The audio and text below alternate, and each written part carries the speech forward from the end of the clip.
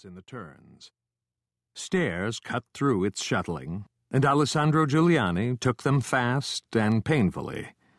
He tapped his cane at each step, partly in commemoration, partly in retaliation, and partly to make it a metronome. For he had discovered long before that to defeat pain, he had to separate it from time, its most useful ally.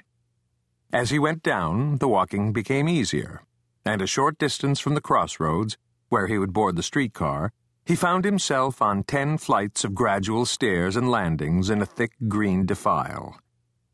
Through a confessional grill of tangled trees in a long, dark gallery penetrated at intervals by the blinding sun, he saw the pale circle of light that marked his destination. Drawing closer, he knew from the open blue awning that, unlike everything else in Rome that day, the café that seemed to exist solely for people who awaited the rarest streetcar in Italy had not shut its doors. He had neglected to buy presents for his granddaughter and her family, and now he knew that he would be able to take something to them.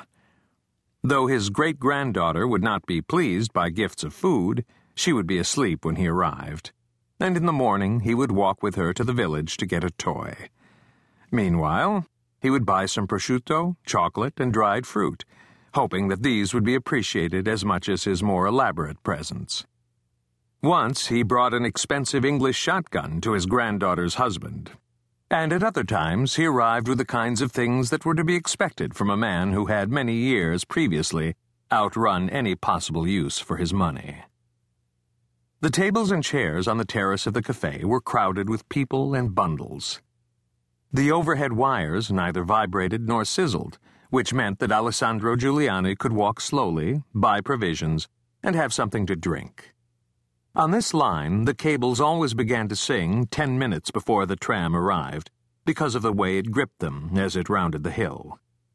Walking through the thicket of chairs, he glanced at people who would ride with him on the way to Monteprato, though most would leave the streetcar in advance of the last stop, and some, even before it lowered its whip-like antennae, switched to diesel and ran far beyond the grid of electrical wires from which it took its sustenance on the streets of the city.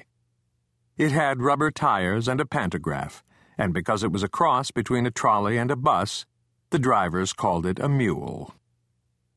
A construction worker, who had made for himself a hat of folded newspaper, thrust his right hand into a bucket to encourage a listless squid that Alessandro knew would have to die within the hour from lack of oxygen. The headline running along the rim of the hat said, inexplicably, "Greeks make bridges of gold for the rest of 1964. Perhaps it was related to the Cyprus crisis, but then again, Alessandro thought, it might have had something to do with sports, the subject of which he was entirely ignorant.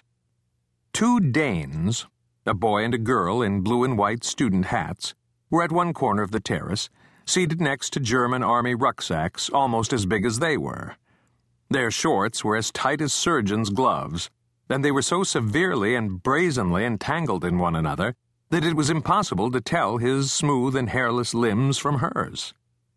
Several poor women of Rome, perhaps sweepers or cafeteria workers, sat together over glasses of iced tea and were overcome now and then with a hysterical giggling born of fatigue and hard work.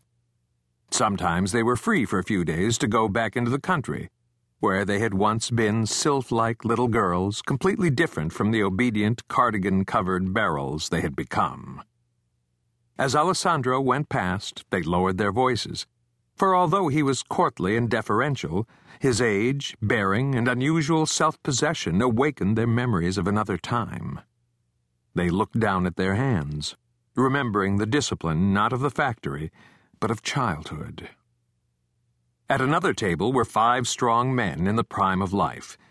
They were truck drivers, and they wore sunglasses, striped shirts, and faded army clothing. Their arms and wrists were as thick as armor. They had huge families. They worked impossibly hard.